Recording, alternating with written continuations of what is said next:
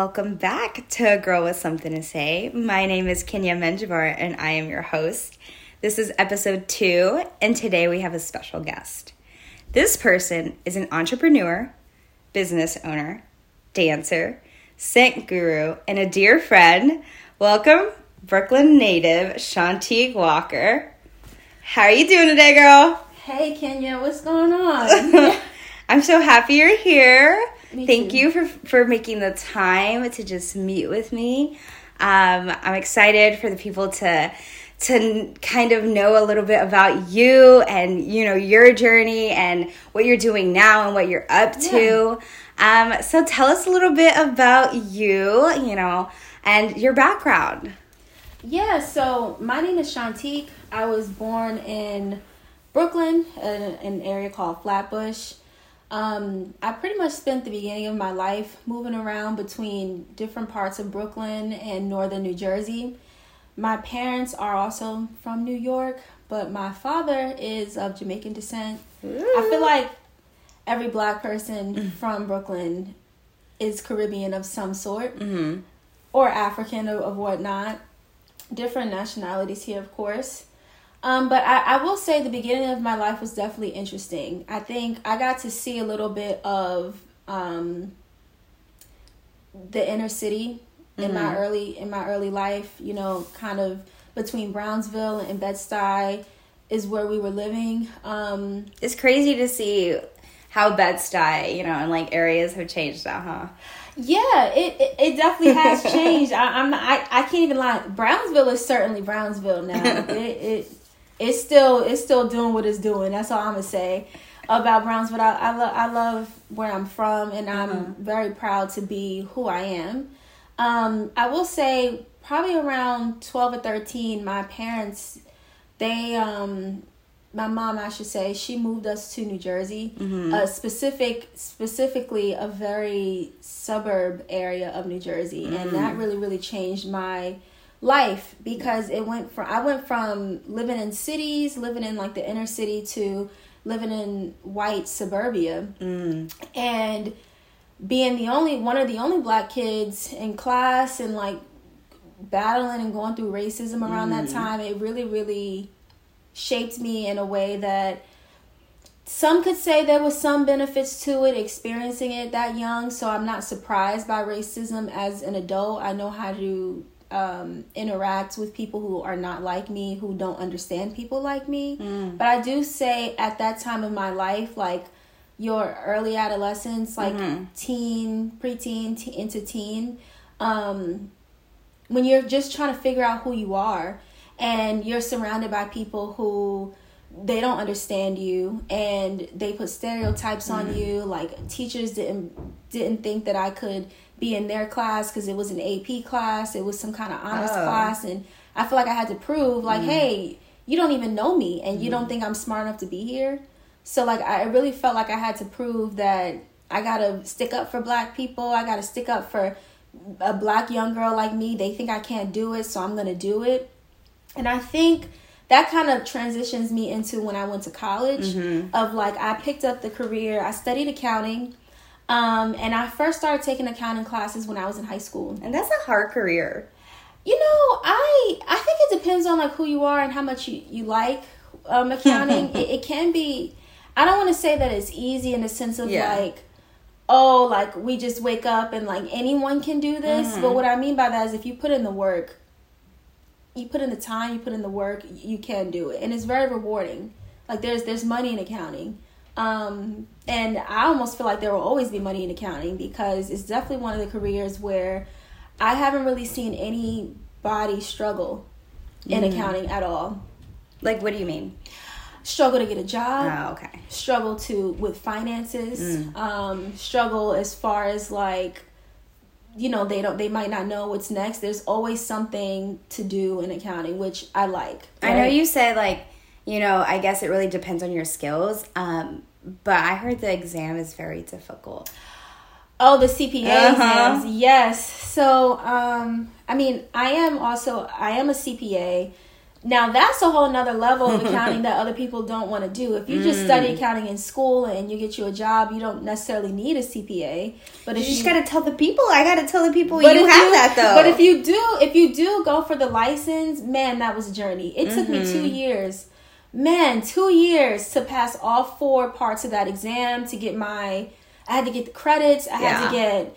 You have to have like a certain... You have to have 1 year of like full-time work experience. So I was getting that done while I was in grad school. It was just a lot going on to get that license. And like, let me tell you something.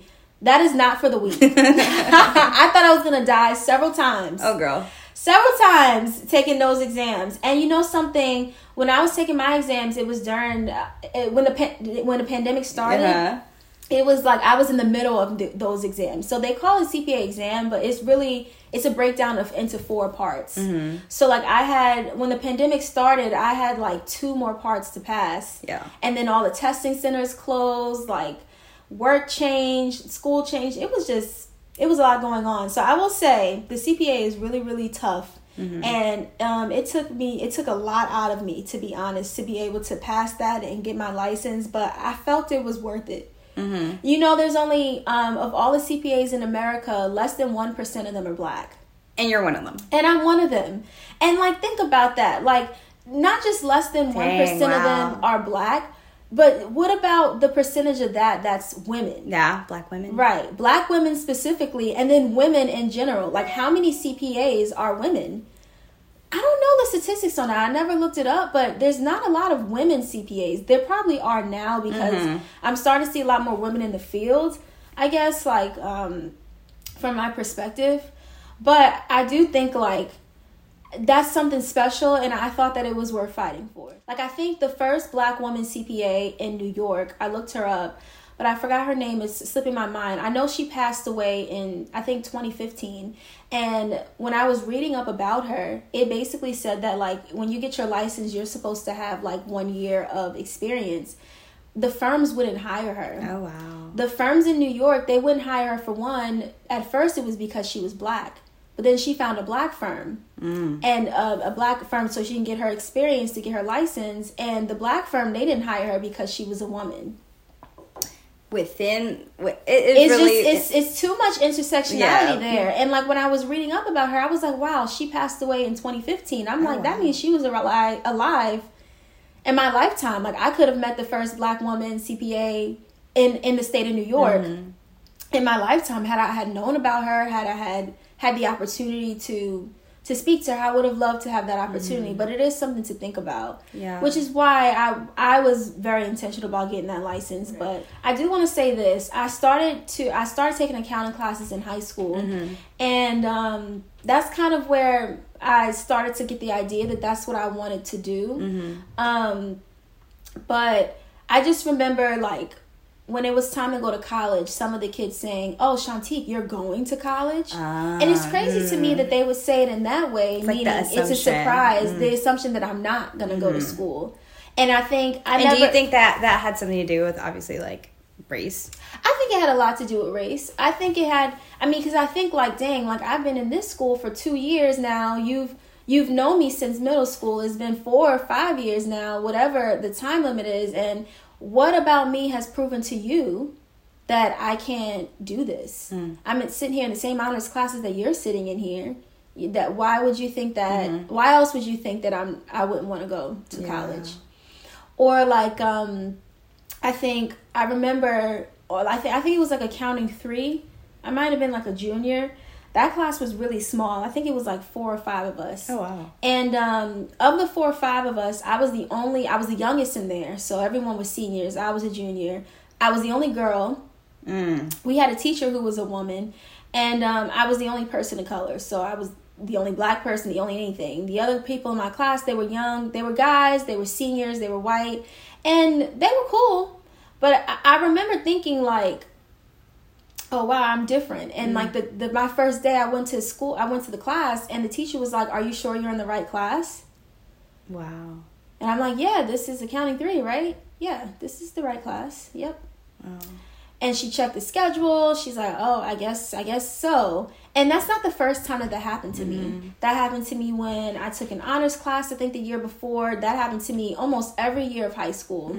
I think except that last year, my senior year.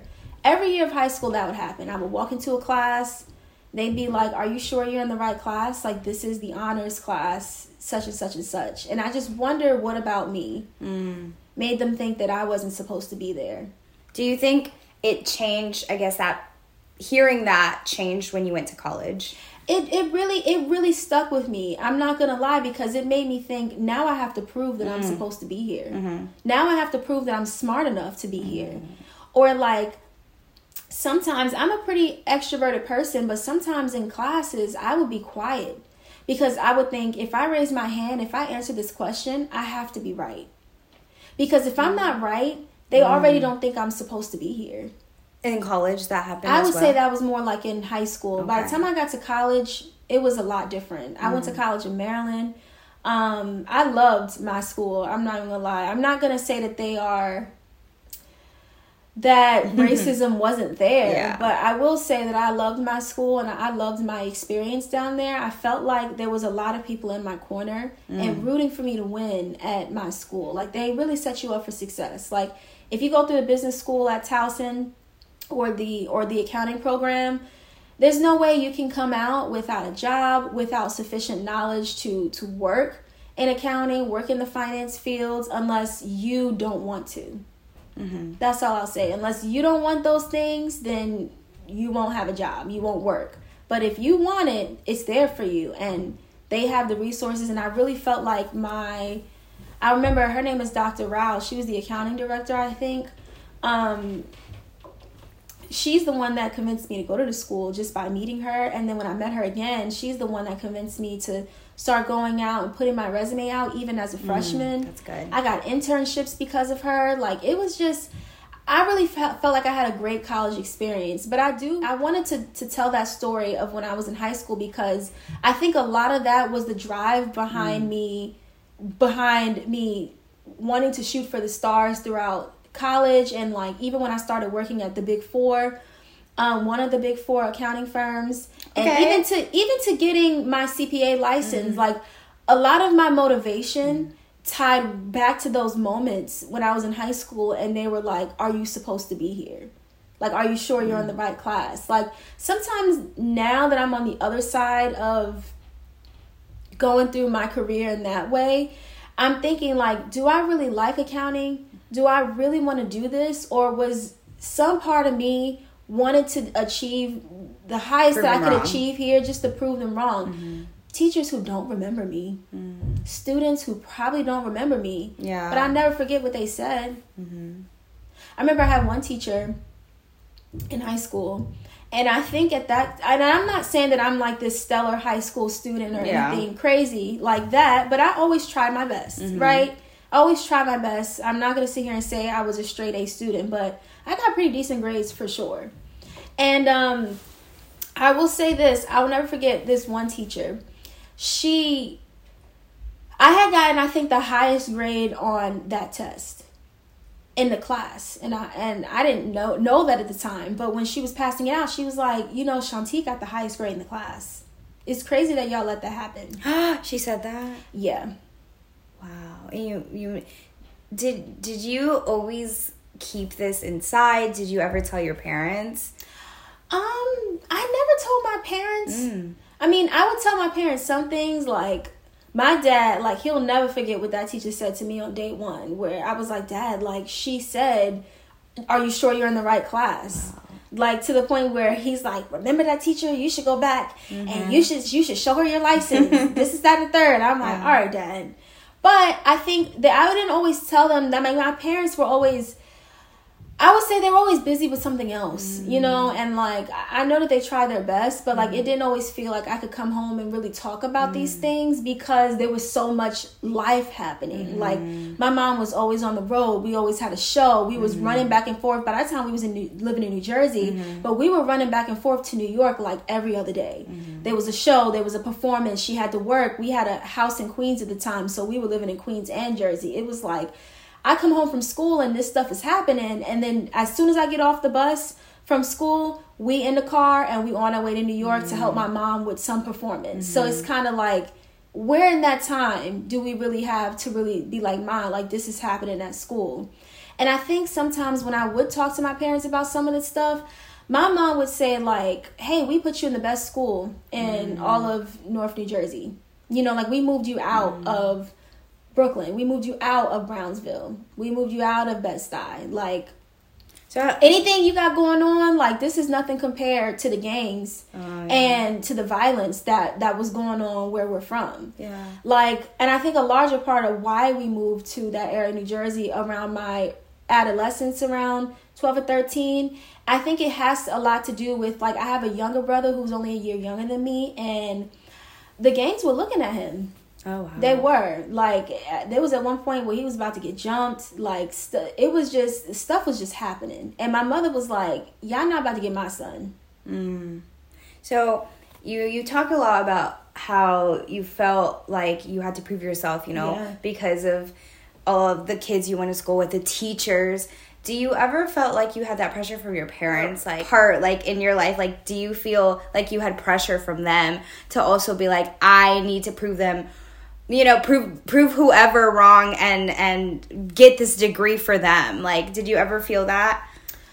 I mean, I do want to start by saying that my parents are divorced.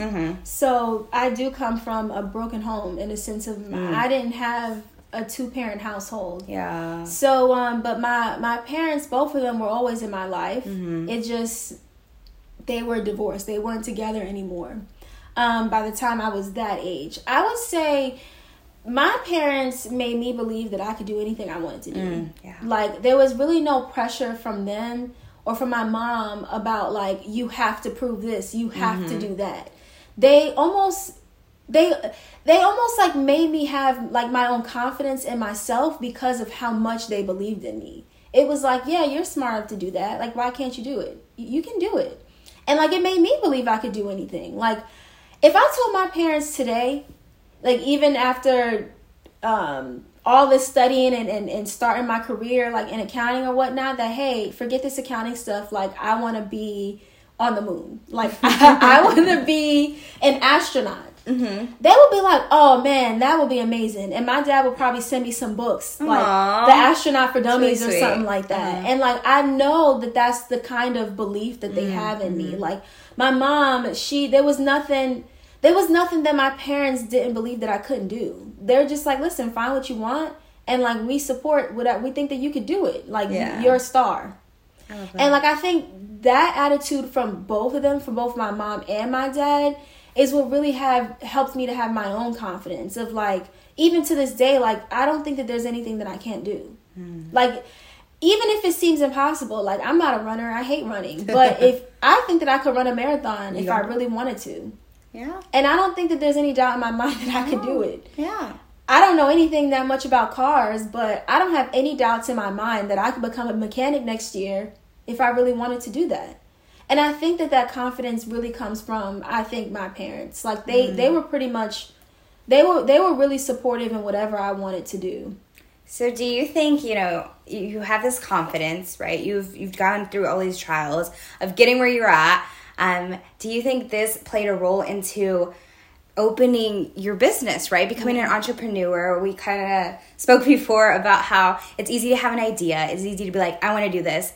But it's the execution, right? It's, how do I do this? How do I start? When do I start? But you did it, right? Yeah. So I guess tell us a little bit about how you started and like navigate, you know, like help us walk through that. And yeah, I mean, we were just talking about my parents. So I will say this. I think because of like how I was raised, I feel like I've always been an entrepreneur. Because for one, my mom's an entertainer.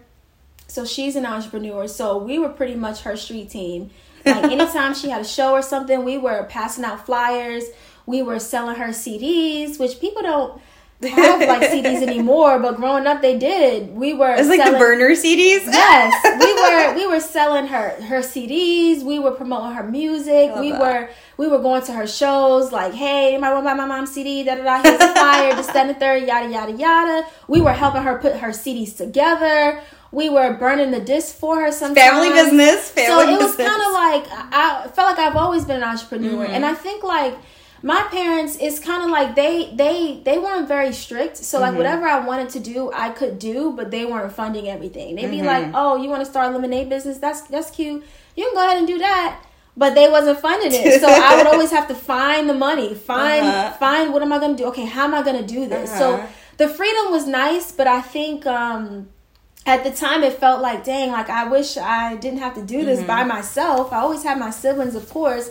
But I think that is kind of what helps me have not be afraid to start something now and like not really know what's going on and just pull the money from where it needs to be pulled from and let's just get it together. Like just take the jump and just do it. I think a lot of people are afraid to open up businesses or start something because they think they're going to fail. And then also they're used to the safety net of whatever it is that's keeping them safe. Whether, like, I think some people who come from 2-parent households who they're financially stable and like it's hard for them to leave that because they feel like, well, I've known this safe cocoon. I don't know what it's like to be out on my own and like there's a risk, and if I fail, what happens then? Like I need to go back to the safe cocoon. I think you have to be willing to take a risk. And I was willing to take a risk. And you have to be okay if it doesn't work out. Like if you took a risk and it didn't work out, did you die? It's true.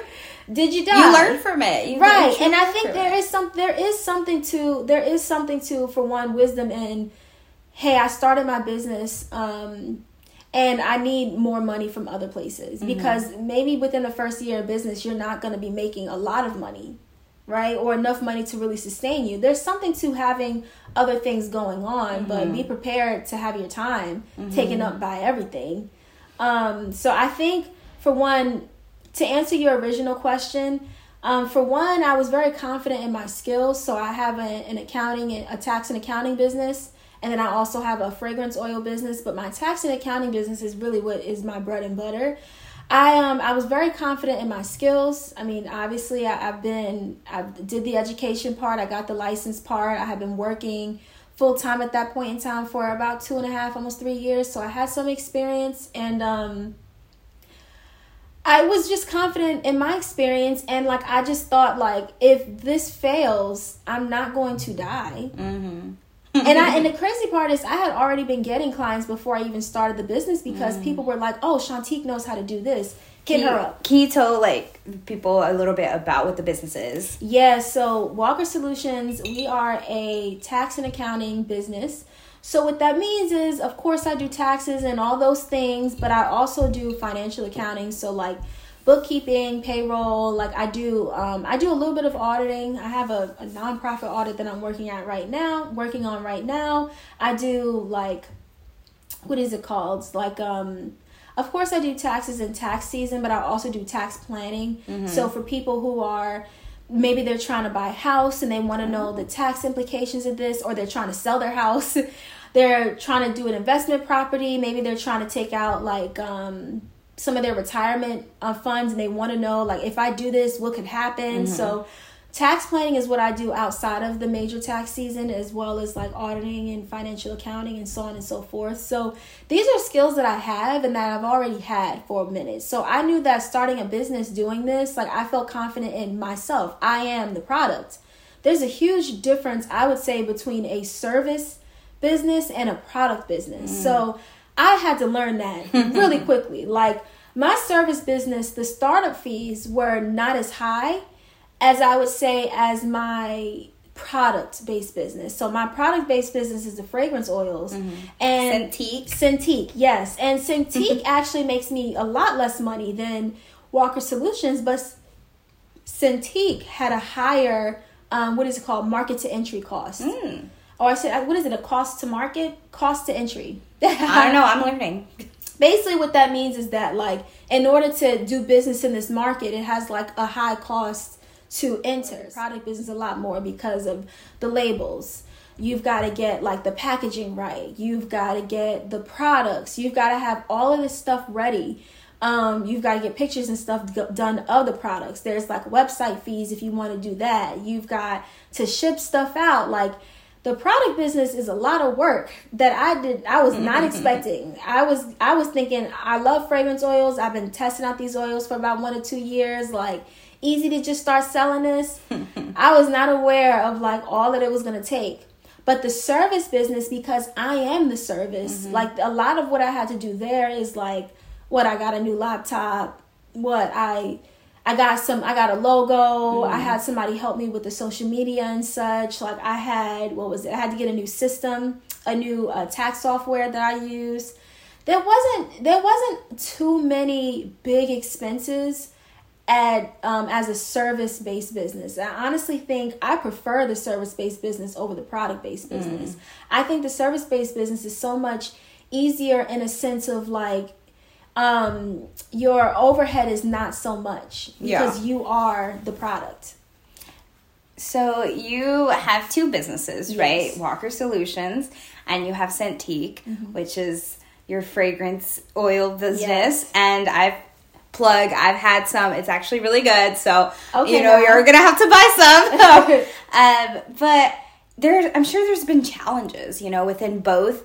Can you explain a little bit about, challenges you've had to overcome and any advice you would give to anyone that is maybe going through a similar process? Yeah, I mean, I would say the Walker Solutions, my accounting and tax business, I think the biggest challenge with that is like realizing that I am the only person here and like there's nobody to check my work.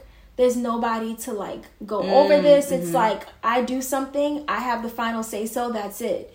What I was used to was in school, you do something, you do a tax return or whatnot, you turn it in, the teacher checks it, the professor checks it. They're like, hey, you could have added this, you could have did that. Or when I started working full time, you do some work and then somebody above you who's been there for X amount of years would say, hey, you did this right, you did that right, that's perfect, boom, we could submit this now, it's done. But when I went to business for myself, it was like, oh wait, like I am the expert. And yes, I have confidence in myself, but it's also like, okay, I have to double check my own work and then realize that there's nobody else in this business to do that. So like sometimes I would come across, hey, I would make mistakes here and I would beat myself up about it. I'd be like, oh man, like I could have got that person back a little bit more money had I known about this new tax code that came out. Like that's very specific. But I think maybe if I had somebody like a partner here, like another CPA here, they could have checked my work and helped me find this other tax code or whatever it is. But I think sometimes you have to allow yourself to make the mistakes and just learn from them. Like, hey, yes, I have to double, triple, and quadruple check my own work because I'm the only person in my business who's doing this. And there's no professor, there's no like senior manager, like if you work in corporate America or whatnot, there's nobody above you who is like doing the double, triple, quadruple checks or whatnot. You have to do that yourself. And I think that was a lesson for me, just to be more detailed about my work. I think something else that I would say that I learned is, I know people always say this, but time management.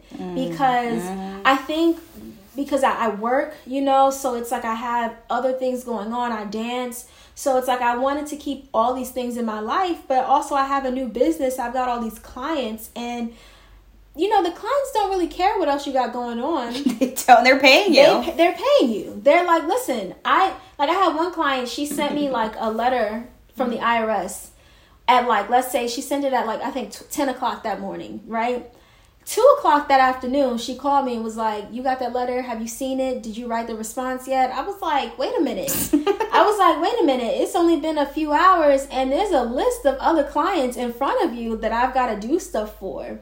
And it's not that I don't value her. It's not that I don't value her as a client. From my perspective as a new business owner, it's like, okay, how do I prioritize, make my clients feel like I do care, because I do care about them, and let them know like, hey, I'm working on this and I will get this back to you at the end of the week. And stick to your deadline, stick to that deadline. Like, I don't want them to think she hasn't gotten back to me in a week and she just doesn't care or whatnot. I think being open about communication without being open about communication, having a schedule, having time management, I had to learn how important that was, because sometimes my clients would send me things, and in my mind I'm thinking, okay, I'll get to that on Friday. But from their perspective, they're like, well, I haven't heard from you. What's going on? Like, are you taking a look at this? Like, I need help, da-da-da-da.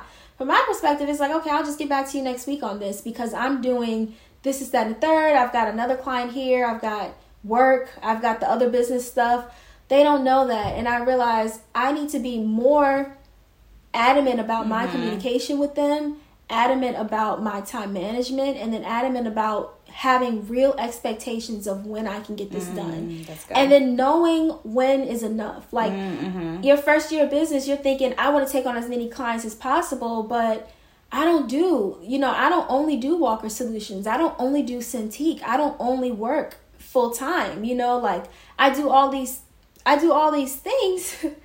I do all these things, but I'm only one person. So it's like, if I only did Walker Solutions, like, I would be able to have a tighter deadline. If I only did Shantique, I would be able to have a tighter deadline, but I don't.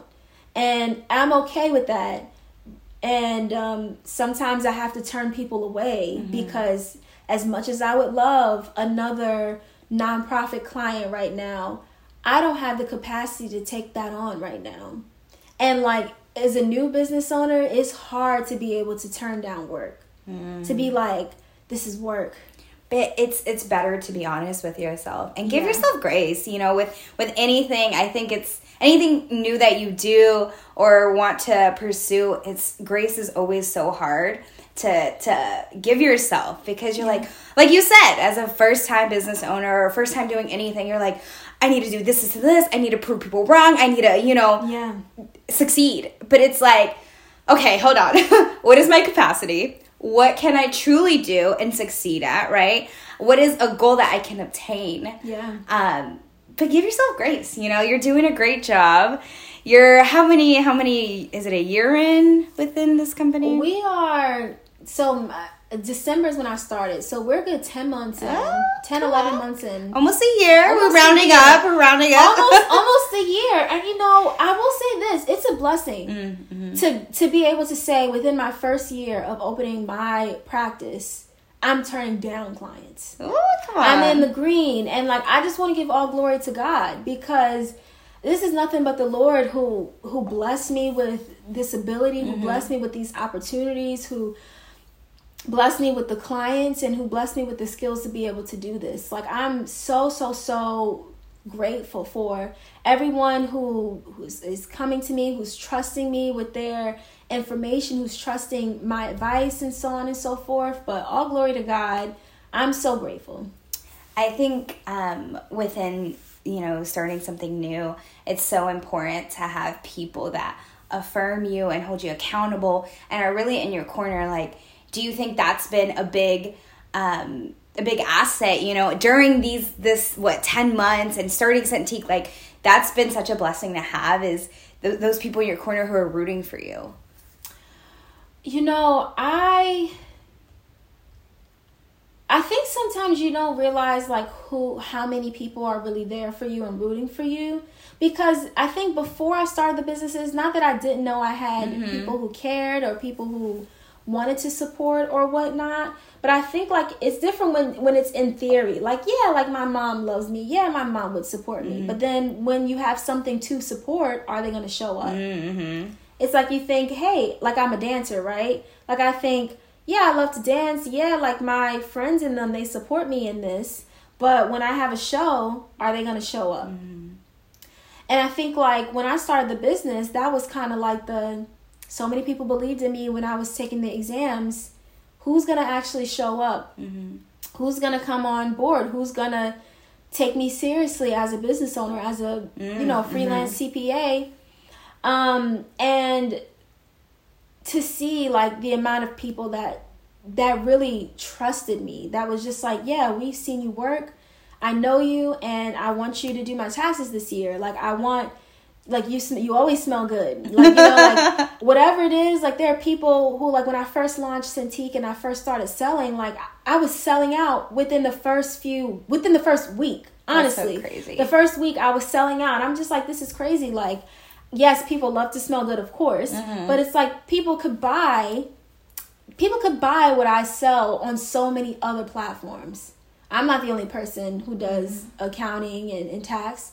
I'm not the only person who sells fragrance oils, especially here in New York. You take a quick trip to Harlem, they got oils for days. The oil man is always on the corner, every single corner. Even in Brooklyn, we have the oil man too, but I know in Harlem it's a lot more abundant. But they bought from me. Oh, yeah. And they come back. It's like, whoa, it feels good to not be supported verbally by people, but then to see people put their money where their mouth is. That's important. It's important. Well, I'm happy that all these things are working out. You know, of course, there's going to be trial and errors, but, you know, you're overcoming and you're learning and you're growing. And that's really what matters. You know, you're going to make mistakes, but it's all about learning and growing and continuing to walk out the journey, because it's a journey. It's not gonna be one and done. 1 + 1 = 2. That's not how it works. You know? Right. Something I do want to say though, I know that I forgot the statistic and I wish I had it in front of me, but I think it might have been 60 to 70% of first year businesses come out in the red, meaning they spent more money, they had more expenses than they had income, sales, whatever it is.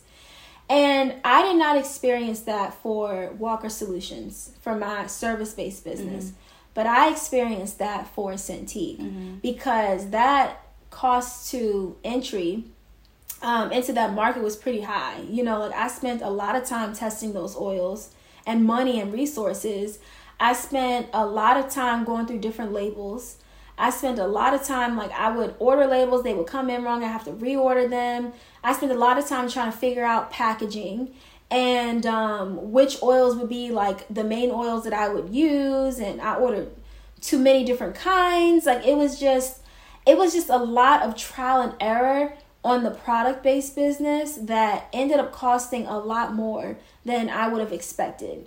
Now, going into year 2 of Shantique, you know, I learned so much from that, meaning I know exactly what I want when I order my shipments, how I want things. I know exactly what size boxes I need to use for my fragrance oils. Like I know what I want the presentation to look like. Like that took some time to get to the final product of like, okay, what's this going to look like when somebody has this in hand? Doing the whole shipping thing, going back and forth to the post office, that was like a whirlwind. And I want, if there is any other business owners or entrepreneurs that are listening to this and that maybe they haven't experienced like their business being profitable yet, I've experienced that too. And I think that most businesses, small businesses in their first year, don't see a profit, and that's 100% normal, and it's okay. You live and you learn, you move on to the next year. Also, something to know is that that's why it's important, I believe, to have multiple streams of income.